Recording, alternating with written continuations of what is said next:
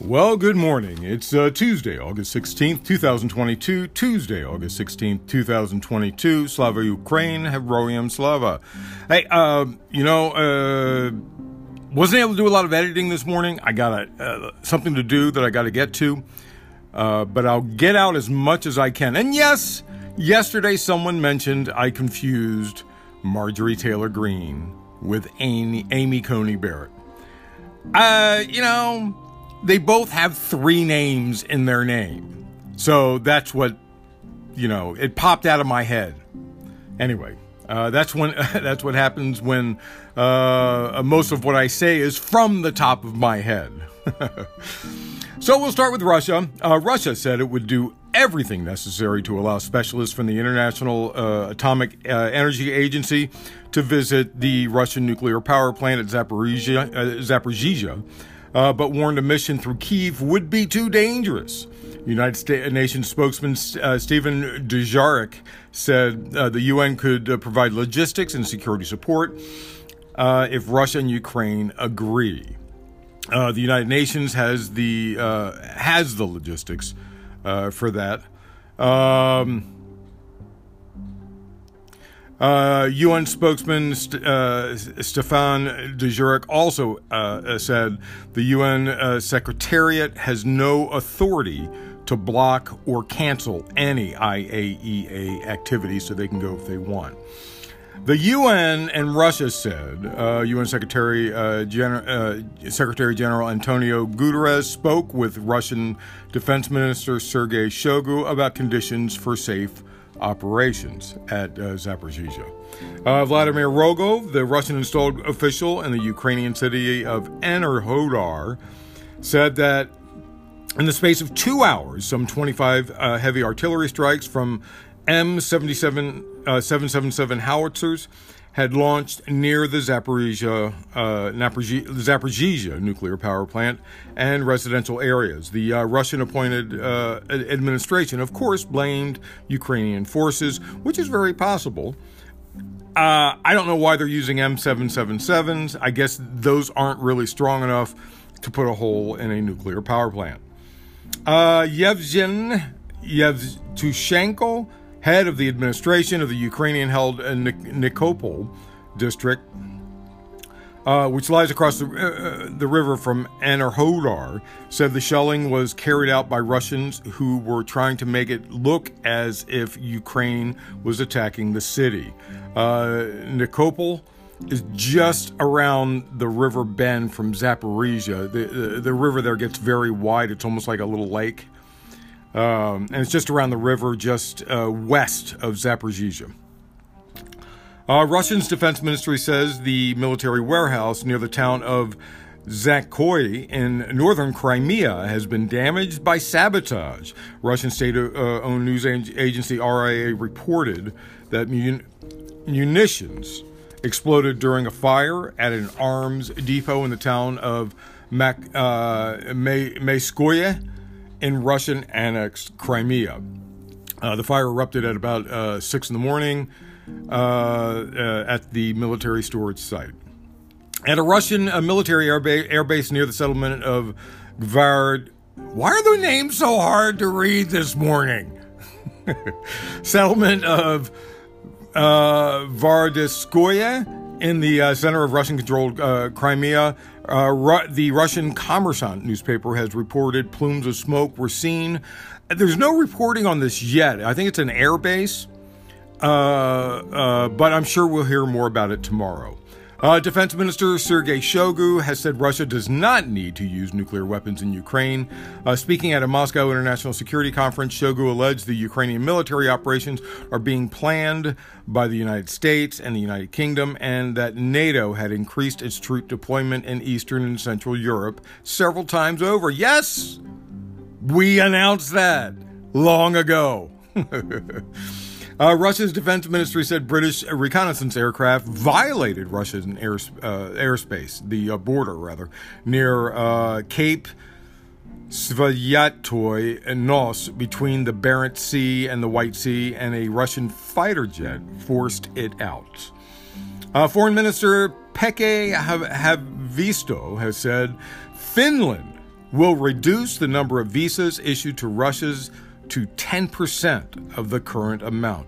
And the EU, much of the EU is probably going to follow along with this.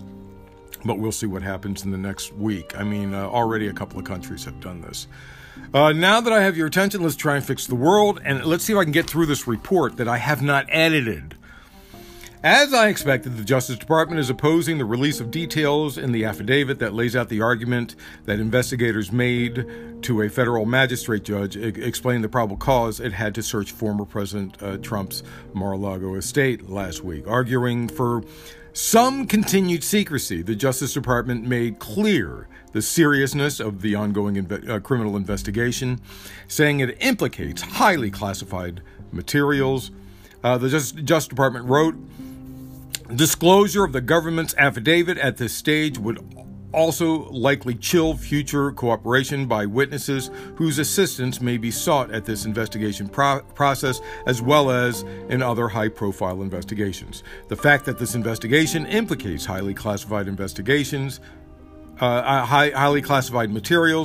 further underscores the need to protect the integrity of the investigation and exacerbates the potential harm if information is disclosed to the public prematurely or improperly.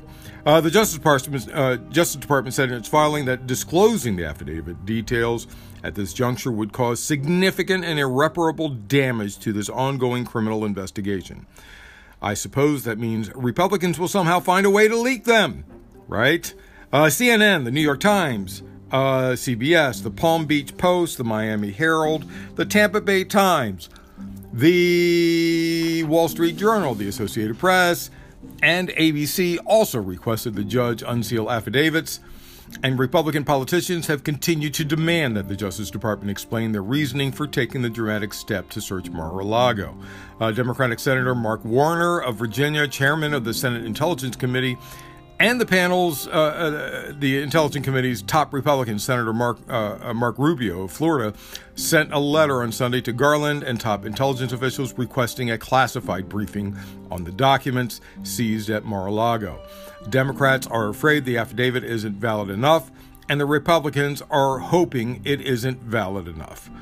I think someone in the Trump inner circle has given him up, and I hope it's one of his children. I wonder if they can just give it to Mark Warner, since he is the chairman of the Senate Intelligence Committee, and decide not to give it to Marco Rubio, because Marco Rubio would certainly give up information to his Republican colleagues on the sly, and he can't be trusted.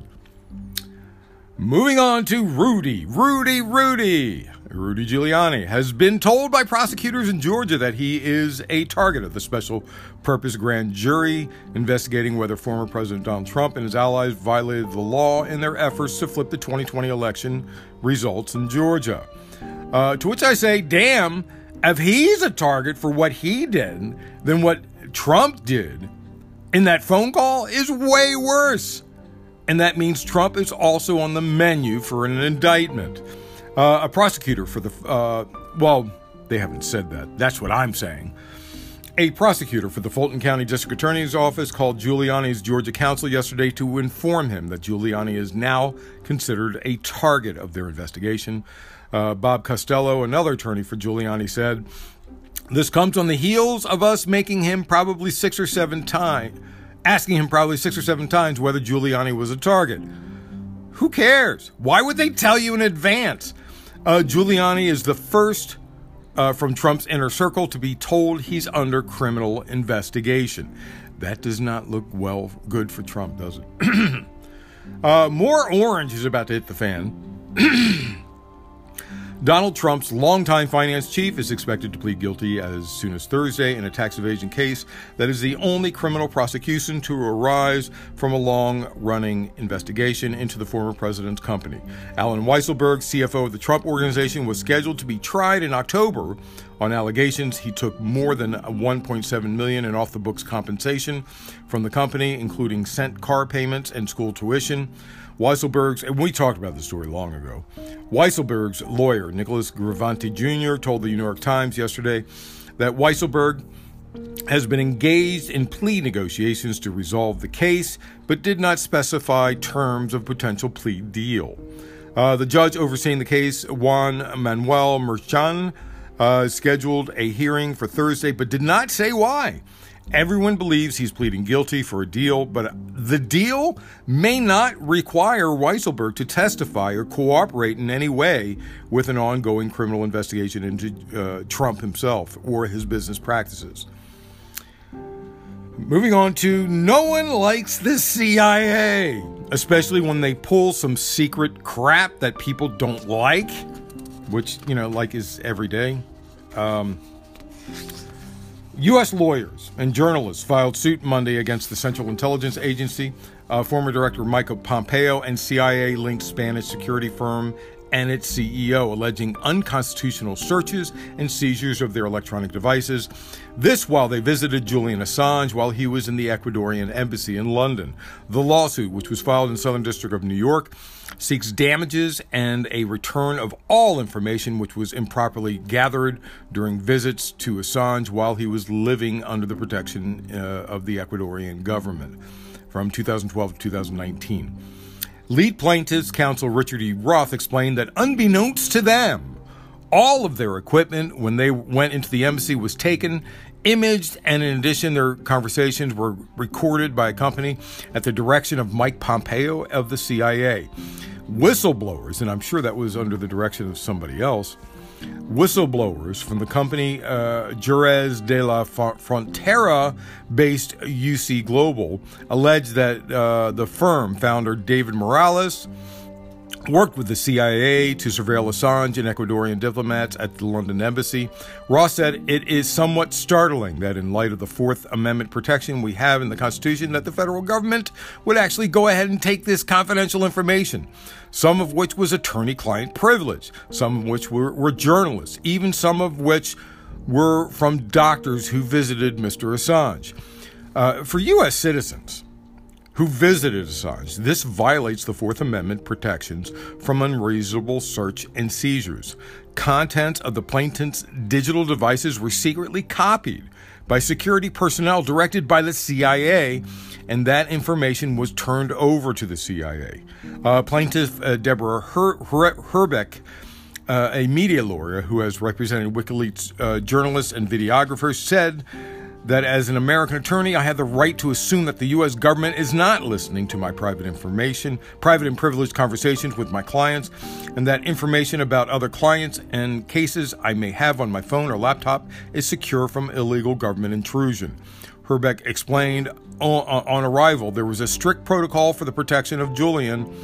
We were told passports, mobile phones, cameras, laptops, recording devices, and other electronic equipment were turned over to the security guards in the lobby, while visitors like me were visiting with Julian in the embassy conference room. The guards next door were taking apart our phones, removing and photographing SIM cards, and we believe downloading data from our electronic equipment during our meetings with Julian and the embassy. Recordings of our confidential conversations and the current contents of our electronic devices were being delivered into the hands of the U.S. government. We all know it happens, but it's nice to know they get caught now and again. Firm founder David Morales worked with the CIA to surveil Assange and Ecuadorian diplomats at the London embassy. David Morales from UC Global appears to have been recruited by the CIA, though, associates of Sheldon Adelson, through associates of Sheldon Adelson during a visit to a tech conference. Again, with Sheldon Adelson. Moving on. Today, watch the elections. Boy, this is, I'm getting through this quick. Watch the elections. We may get stuck with Sarah Palin. I mean, we'll see what happens. And may lose Liz Cheney. Originally, I thought we could keep her because her name recognition is so high, but it doesn't look good for her. She's losing by a lot in the primary. She may not be running for office, but we'll see what happens today.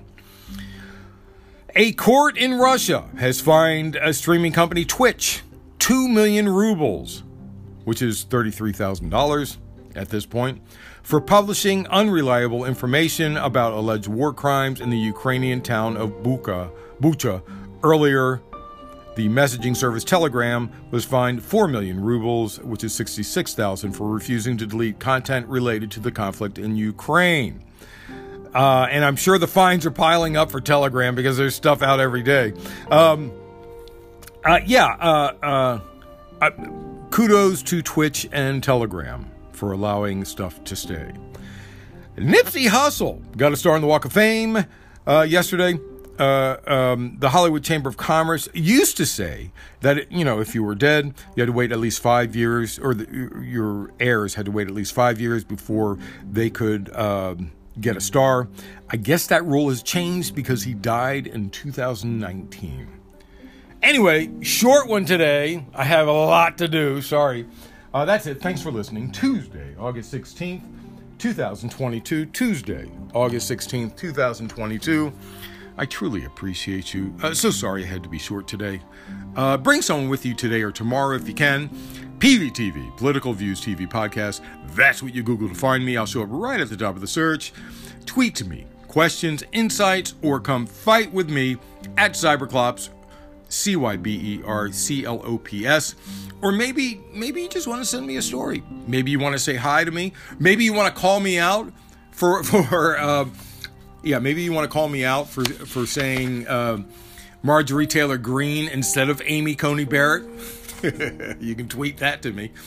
But remember, always remember, government profit is measured by the betterment of the people. Don't you ever forget it.